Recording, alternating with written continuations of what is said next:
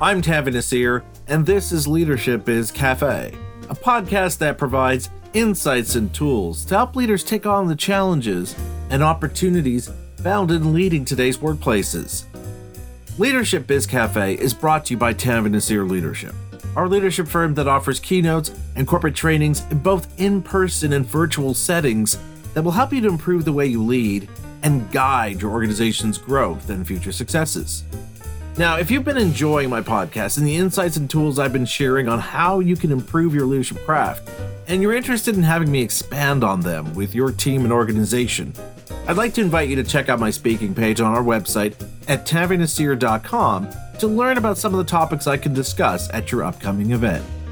And now, I'd like to introduce my guest for this episode, Adam Bryant. I'm sure many of you know Adam from his work writing the popular New York Times column, Corner Office, where he'd interview executives about their leadership experiences and what informed their leadership journey. I had the chance to speak with Adam on my podcast 2 years ago when we spoke about his book, The CEO Test. And I've invited him back to talk with me about his latest book, The Leap to Leader: How Ambitious Managers Make the Jump to Leadership. Hi, Adam. Welcome back to the Leadership Biz Cafe. It's nice to have the opportunity to speak with you again. Always enjoy our conversations, Tanvir. Thank you. So, Adam, last time we spoke, we were talking about your book, The CEO Test. And while I was reading this book, The Leap to Leader, I almost felt as though we were having our conversation in reverse, where we started talking about what you need to be able to accomplish in a leadership role. And now we're going to discuss how we make that journey towards becoming a leader. To that end, there's a great question you ask at the beginning of your book that honestly, I think we're not asking and really should be asking, both ourselves and to those who we look at within our team and organization and think, hey, they'd be a great leader someday. And that question is, why do you want to be a leader? Now, obviously, part of the problem here is that many organizations are still treating leadership roles as a reward, as a way to keep star employees happy, because when we think of leadership, we think of the prestige, the power, and of course, the pay bump. But I think this question forces us to get more honest about what leadership really involves and who we should be putting in these roles. So could you share why we need to be asking this question more? And from your conversations with other leaders, why aren't we facing this question head on more? Yeah. And I start with just the context that I think managing people and leading people has gotten a lot harder in the last few years. I mean, pick a number, it's debatable, 5 times harder, 10 times harder. And the fact is, a lot of people say to themselves, I really want that job. And then once they actually get the job, they discover how hard it is, right? There is that line that everybody wants the CEO's job until they actually get the CEO's job. And so you start with that. And then I think what happens is there is this kind of, it's almost like the force of a river that just kind of carries people along, both individually and from the employer side, about sort of pulling people along into these bigger leadership roles. And there's just this, from the employer side, there's just kind of this assumption when they're looking at their succession planning, they're looking at high performers, they just assume everybody wants to move into these bigger roles. And then individually, I think, a lot of us, we look at those bigger roles and say, wow, bigger title, more financial rewards, more impact. I want those jobs. And then you get into them and you discover, boy, I'm dealing with people problems all day long, and the stuff that I really love to do and I'm really good at, I'm not doing that anymore. And so given all that, I just think everybody, on the employer side, individually, we just need to hit the pause button and address this question of like, do you really want to lead? And there's no judgments if the answer is no, right? Right. It's fine if you want to be an individual contributor, because what you don't want is sort of get into these jobs and then really not feel like they're a good fit, because you're just not going to be as effective. And so I always tell people, you've got to take the time to do the introspection, to do the reflection, and come up with a clear answer for yourself about why you want to do this. And I do think that if the answer is more power or more financial rewards, there might be a little bit of a short-term, psychological bump from those things, but that wears off pretty quickly. Power doesn't really play in this environment anymore. These jobs are so hard, the financial rewards often don't feel like they're worth it given all the trade-offs. And so you have to be clear on your why. And ideally, it's about you want to have an impact. You want to lift people individually, coach them, develop them, and you want to contribute and lift the organization. Because if that's your why, then it's going to get you through the tough spots. And there's going to be those tough patches. So, using this question as the anchor point to our discussion, Adam, I'd like to talk with you about some of the points you share in this book about what we need to be ready to do and demonstrate that we have the capacity to deliver as a leader in an organization. And this leads me to an idea you shared in your book, which interestingly reflects a similar idea shared by a previous guest on my podcast about how to make remote work effective. And it's this idea of creating a user manual for people to better understand you, specifically how you work, what you tend to focus on, your preferred ways to communicate, and so forth. And in your book, what you talk about is creating a leadership user manual so that your team members and your colleagues better understand what you're like as a leader or what you're trying to accomplish as a leader. Now, before anyone listening to us jumps to any conclusions about what we're talking about here, could you elaborate on what this is, how this works, and why it's beneficial for everyone and not just for the leader? Sure. And this starts with the fact that this idea did grow organically out of all my, by now, more than 1,000 interviews that I've done with leaders. And the thing I love about the leadership user manual is that it's super easy to explain. And the idea to me is, let's say you and I became colleagues, right? You and I have had a couple of good conversations, but let's say now you and I were working with each other.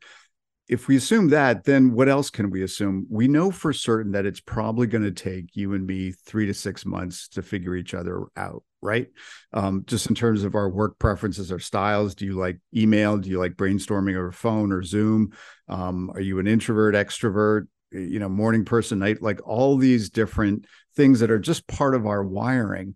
It's going to take us about 3 to 6 months to figure each other out. So the whole point of the leadership user manual is, what if on the first day of you and me working together, we just had the conversation. I said, Tanvir, really looking forward to working with you. What should I know about you? Just your sort of preferences about how you like to work. And then ideally you share that. And then you ask me, what about you, Adam? Because this is a two-way street. And if we get all that stuff out on the table on the first day, then we can kind of honor that in each other, right? We can flex, we can accommodate each other as long as they're not unreasonable.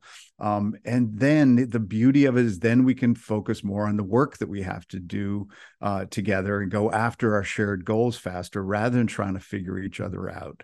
So the whole idea is like, look, we're all human beings. We all have our quirks. We need to acknowledge that. We need to own it.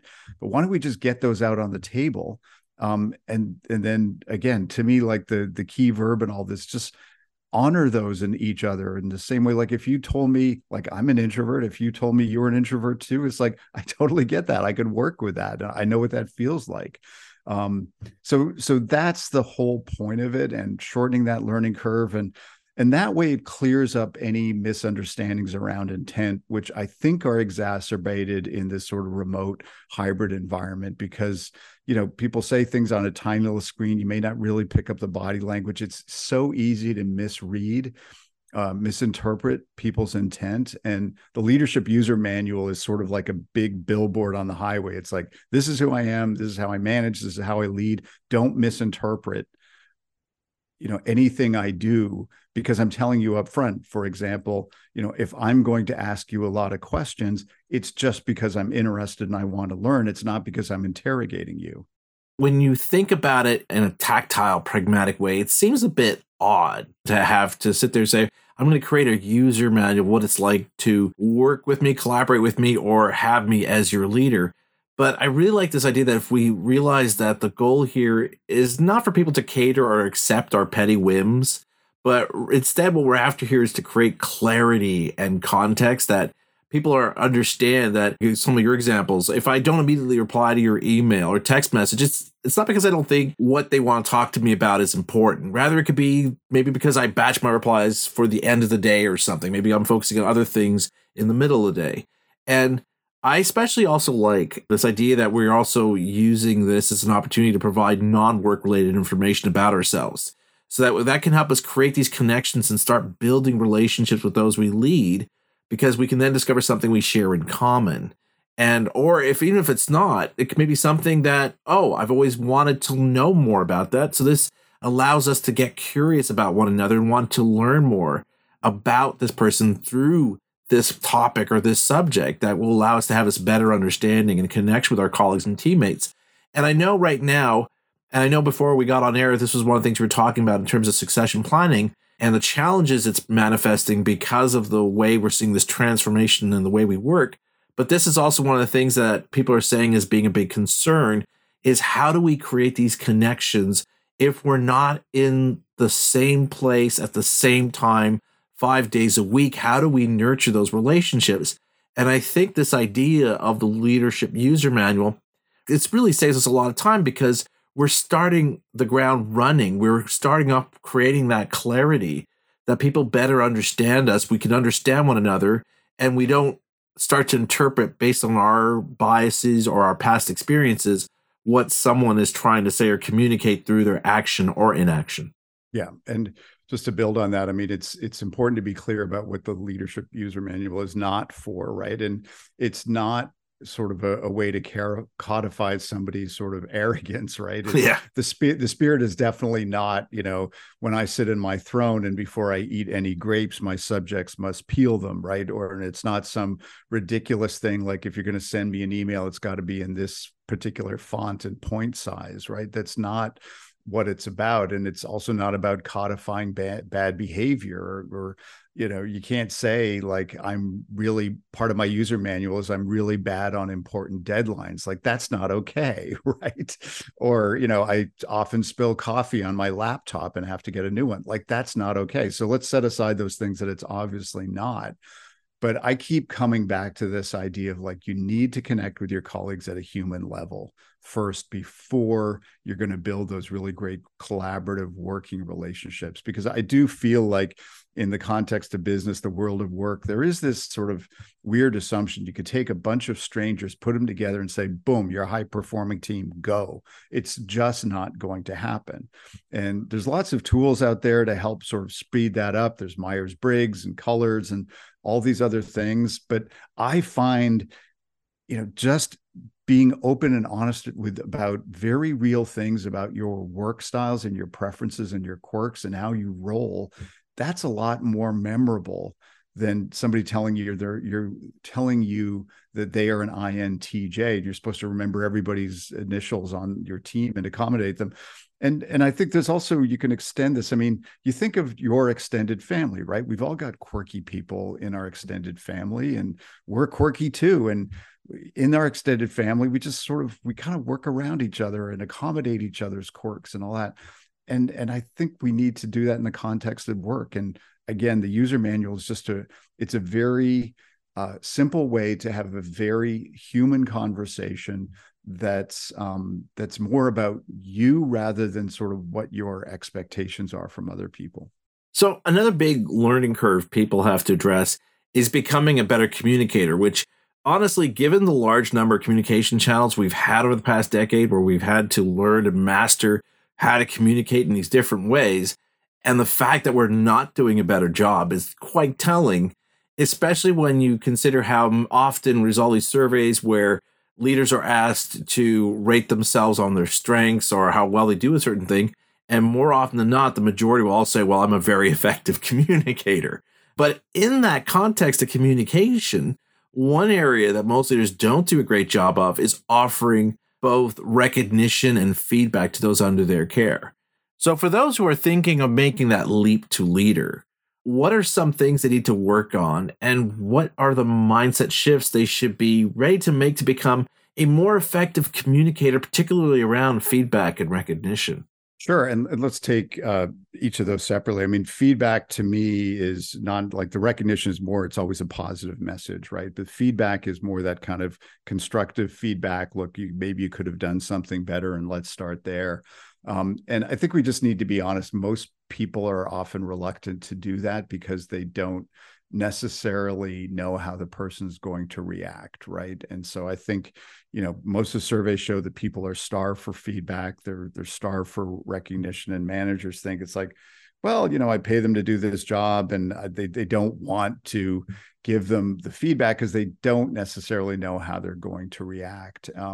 And so some of the best tips that I've heard from CEOs, one of them is just being, when you start working with somebody, being very clear up front. Say, hey, like, I'm going to give you a lot of feedback. I feel like it's my job to give you feedback. And if you do something well, I'm going to tell you. And if you could have done something better, I'm going to tell you. But I think a big part of what people need to do is set this tone so that people are somewhat desensitized to feedback, because there's always this quirk in business. I mean, we go through the early years of our lives getting feedback all the time, right? In school, you get feedback from your teachers, whether you're playing football or dance or whatever, you're getting feedback from your coaches or instructors.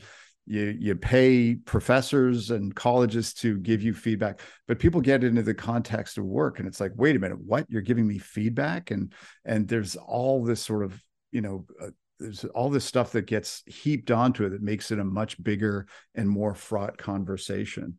So I think the first step is just let people know that you're going to give them feedback, and just give people do it in the moment, because when it gets bottled up and delayed, that's when it becomes something more. I think another key tip about giving feedback is signaling to people that you are on their side, right? And that your goal is to help them get better. And so if you frame everything in terms of like, okay, this is okay at this level, but if you want to get to the next level, you need to know that you need to get better on this, and here is how, and here is why. And that way they feel like, okay, they're trying to help you. It is much more of a coaching relationship, because you have to disarm people to get them to be open to the feedback. Because if a lot of the times when people are getting feedback, their brain kind of shuts down. They're not really hearing it, but they're going to be much more open to it if they, again, feel like they're helping you. And in terms of recognition, I think another important insight is a lot of managers and leaders probably have this feeling like, I give my people a ton of, like, recognition. I'm always saying attaboy, attagirl, and great job. But there is a perception gap, right? There is this perception gap between how much recognition you think you're giving and how much people are perceiving that they are getting. So the first message is do more. And in terms of effective recognition, I think you do need to sort of double click on what that looks like, because recognition is not just like, hey, great job, right? People can send those emails all day long, but I think recognition is much more powerful when it's specific. So some examples of that is give people feedback on the how of what they did, like really call out the way you did this was so effective, or tell them, look, you play such a crucial role on the team and what that is, and we really appreciate you. Or calling out the impact of their work. So they say, this is because of what you did, this is what happened. And that kind of recognition people crave. And if you want to build followership as a leader, you're going to get a lot of it if you do that.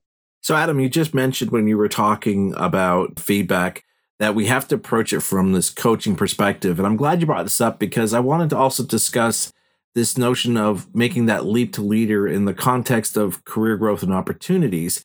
Because there's a common saying that it's not what you know, it's who you know. And understandably, this is a big pain point for a lot of people, because access to the people you need to know can sometimes feel out of reach. And I especially like what you write here about mentoring, because I've had people contact me out of the blue asking if I could mentor them when I don't know anything about them.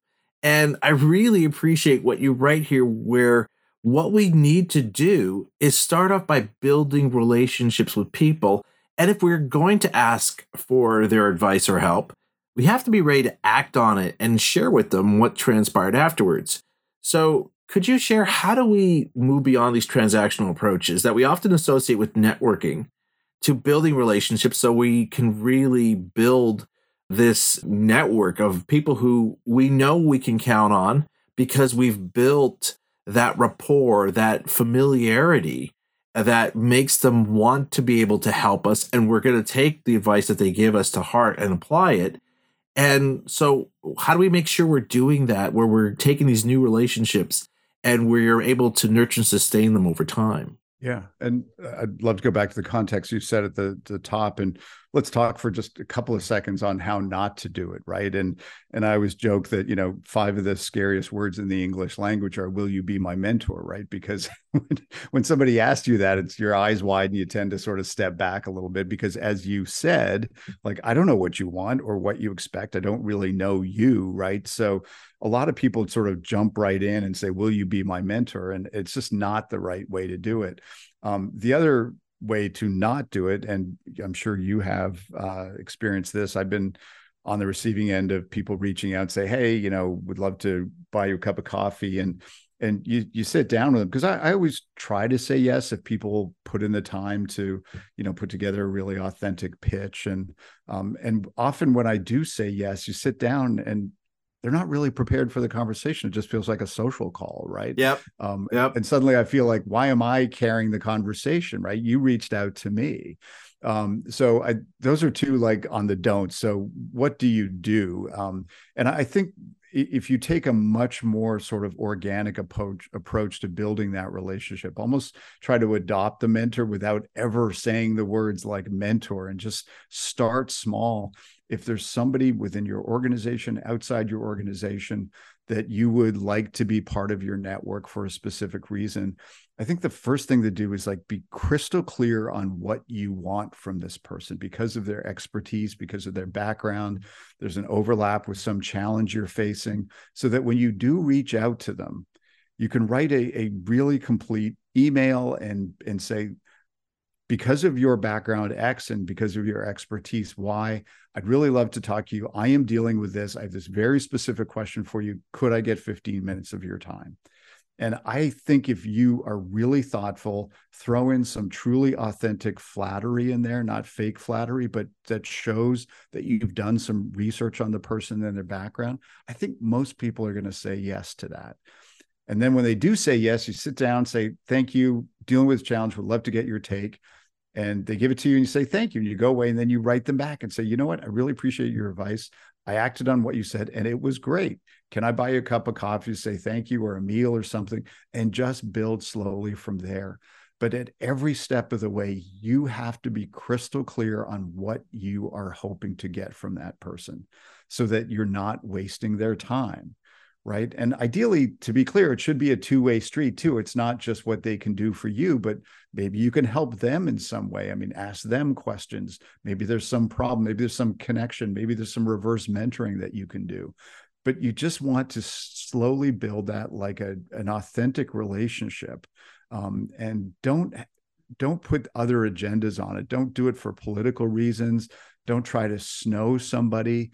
If you're looking for feedback, you have to make it safe for them to give you honest feedback. And even if there's criticism in there, it's like, yeah, I saw that presentation. I was in the audience. I could have done a better job. And here's how.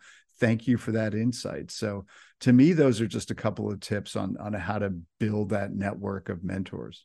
So, Adam, staying in this vein of communication and relaying what you hope to get from others to help you evolve and grow and eventually maybe land in that leadership role you're after, there's another challenge you discuss in your book that many people face, and that is being heard by those above them. I mean, we only have to look at the ongoing debate over RTO mandates to see how many leaders are being tone deaf to what their employees are trying to tell them. And for those who are eager for the right reasons to want to make the leap to leader, this can be a real challenge, because how can you get accepted into a leadership role if you don't feel seen or heard? And here you have some great points for what we need to do, many of which force us to challenge our assumptions of how things work or should work. So, Adam, how can we make sure we're seen and heard so that we'd be considered for that leadership role that we want to take on? Yeah. And to me, the first step is to make sure that you do such a great job with the responsibilities you've been given. I mean, your work should speak for itself. And I put the word should in sort of italics, if you will, because it doesn't. I mean, we need to acknowledge that. And even though we'd like to think that, boy, doing such a great job, people should notice it, it doesn't always do that. I mean, there is that great expression in life that there are workhorses and show ponies, right? And a lot of the times the show ponies are always talking about all the great work they're doing and not necessarily doing it. And sometimes you can be a workhorse and think, if I just do my job, do it really well, I'll get recognized. It doesn't always happen. So given that context, what do you do? And the first thing I just keep coming back to this, you have to do such an overwhelmingly amazing job in what you've been given, right? These are the responsibilities. Just make sure you crush those. Then the second step is to go above and beyond your job description, right? And I know the context for this over the last few years, quiet quitting, boundaries, great resignation, and all that. I know there's something in the air out there. It's like, yeah, but people shouldn't necessarily have to do that. And that's why the subtitle of the book is how ambitious managers make the jump to leadership. Because if you're not ambitious for those promotions, that's fine, no judgment. But if you are ambitious, the second step is you have to go above and beyond what you've been given as an assignment. And that means taking stuff off your boss's plate. It means seeing some opportunity or challenge that the company is facing that isn't part of your job description, figuring out how to transform the role you have so that the person who does it after you does it better. And if you do that, like, you need to start with that base, then I think it becomes much easier to advocate for yourself, to go to your bosses. And if there's just like this real clarity about all the value you've added and all the things you've done, you can do that in a very quiet and confident and calm way and let the facts speak for themselves. And sometimes I tell people, just run through the exercise. Let's say you didn't want to negotiate for yourself for a raise or promotion, but what if you hired an agent to do that on your behalf?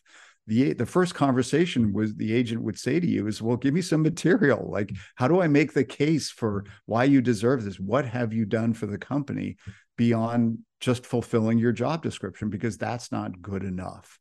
And so I think that's the way to go at it. And it needs to be, the advocating, speak for yourself, has to be the last step on top of doing a great job with what you've been assigned, going above and beyond, and then going to your bosses and making the case for something more. I feel like a lot of people listening right now are probably thinking that this is putting a lot on my shoulders, that I have to do all this stuff just to get to a point where those in senior leadership positions will take notice and say, hey, here's someone who I think we should develop for a future leadership position. But as I was reading this, I felt this evokes this idea that it's almost like you're practicing for the role of being a leader. Because let's face it, there's little doubt right now that being a leader today is much harder than it was 10 years ago, let alone 5 years ago. And as you just mentioned, this is reflected in the fact that among the large people who were counted among the Great Resignation were in fact several leaders, including those in senior executive positions, who felt the work was just getting to be too demanding. So as you were describing this, and as I read the book, it was interesting because it's almost like, yes, you're trying to let people see the value bring to organization, but it's also making that transition a little bit easier because now you're getting ready for the demands and the expectations and, going above and beyond that you're going to be expected to have to deliver now as a leader. And I think this also dovetails into a really interesting concept you share in your book, for that, how those who make the move to leadership can avoid getting overwhelmed, and it's by compartmentalizing the work you need to do. So I'd love it, Adam, if you could elaborate on how do we do this so we can keep our eyes on the puck? And I had to throw in a little Canadian reference in there for both of us, Adam. Of course. And to that point, I mean, look, these top jobs, they just are overwhelming, right? You get up these C-suite roles and close to them. The problems are huge. These are stamina jobs. In some ways, they're 3-shift jobs. Like, there's the morning email crush and then meetings all day long. And then after dinner, you're probably putting in about 3 or 4 more hours just in reading and sending, more emails and things like that. And the problems are just every day. Like, there's a new problem, there's a new challenge, and people are dealing with stuff at home. There's the people problems. There's the, just the infinite list of problems, and it can all feel a bit overwhelming. That's why you have to be really clear about whether you want these jobs. But once you are in them, I think we need to be honest about the fact that part of the challenge is just getting in the right mindset of being able to deal with these jobs. Because depending on your wiring as a person and just how you handle all these challenges, it's very easy to be sort of spending your nights staring at the ceiling for 2 hours, worrying about something or trying to figure something out rather than sleeping and getting some rest.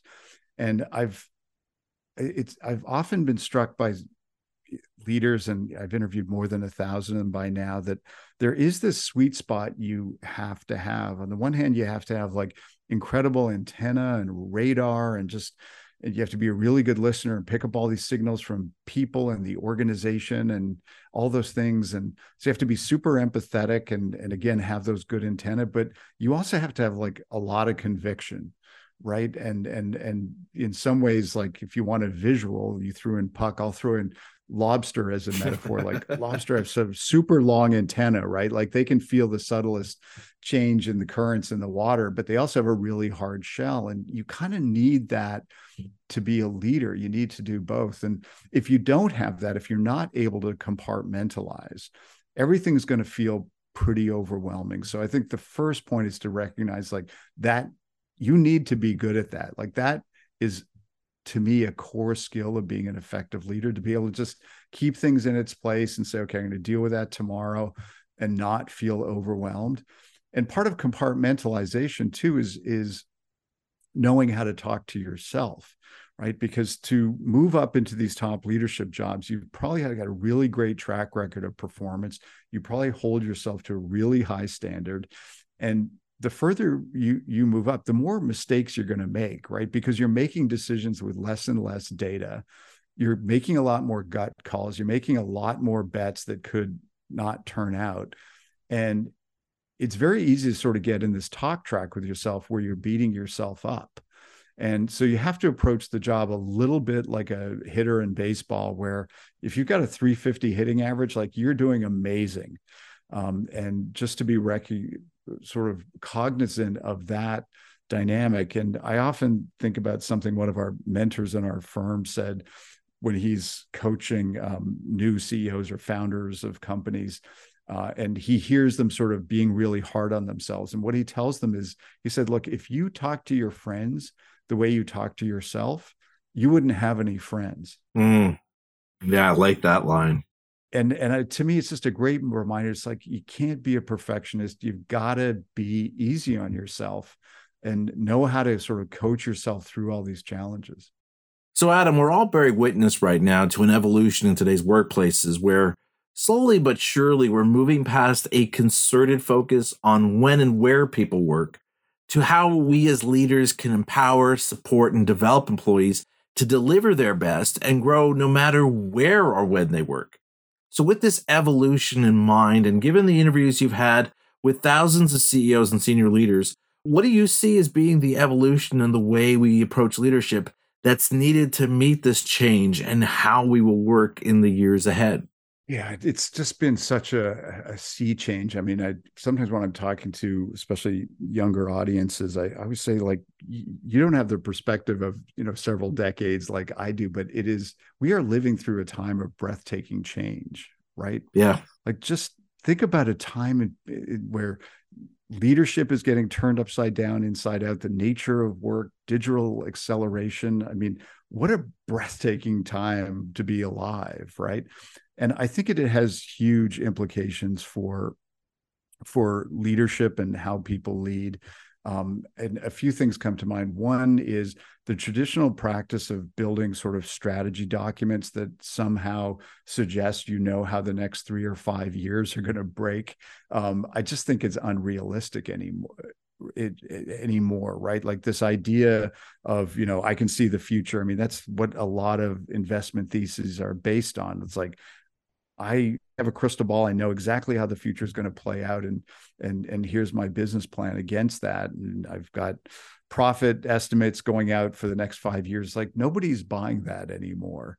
Right. And so I think we're in much more of an environment where we need to talk about strategy in terms of bets instead of strategy, because I think bets is a much better word that captures the spirit of what companies are actually doing now, which is that they have a thesis, right? And they put resources against it. And it's usually an informed bet, an educated bet, and there's some analysis behind it, but that is a bet. For some reason, the word strategy sort of carries this certainty with it. And I think as a leader, you need to set the tone for the organization where you just say, look, we don't know how the future is going to play out, but let's place these bets. Let's do it with courage and conviction. And if something doesn't work out, we will change quickly and learn from it. So to me, that's an important insight. I think another big aspect of leadership is just the integration of purpose and mission and values and strategy and the cultural norms, all these different aspects of running a company. I often felt in the past that those felt like separate conversations, right?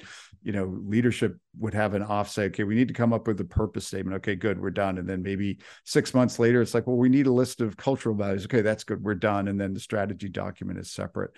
And I think everything needs to fit together much more sort of snap tight, like Lego pieces. Like everything needs to feel like an organic whole, that the purpose, the values, the mission, the strategy, even the leader's own personal values all feel like they're integrated and part of a complete whole so that they make sense.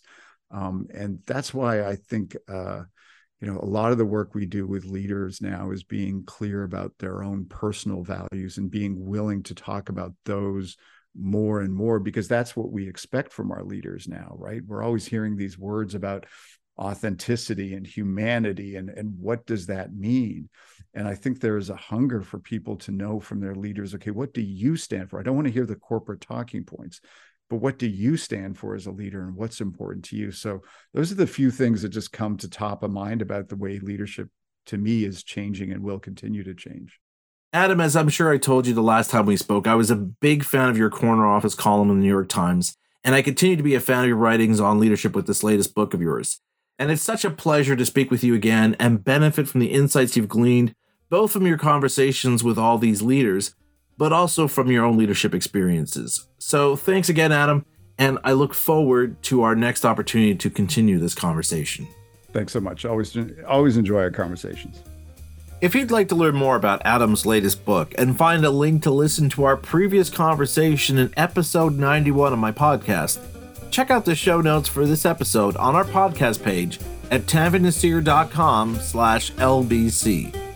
And if you'd like to learn more about my speaking work, check out my speaking page on my website at tavinasir.com, where you can learn more about the subjects I cover in my keynotes and corporate workshops, as well as to hear from other leaders about their experiences hearing me speak about the challenges leaders face today.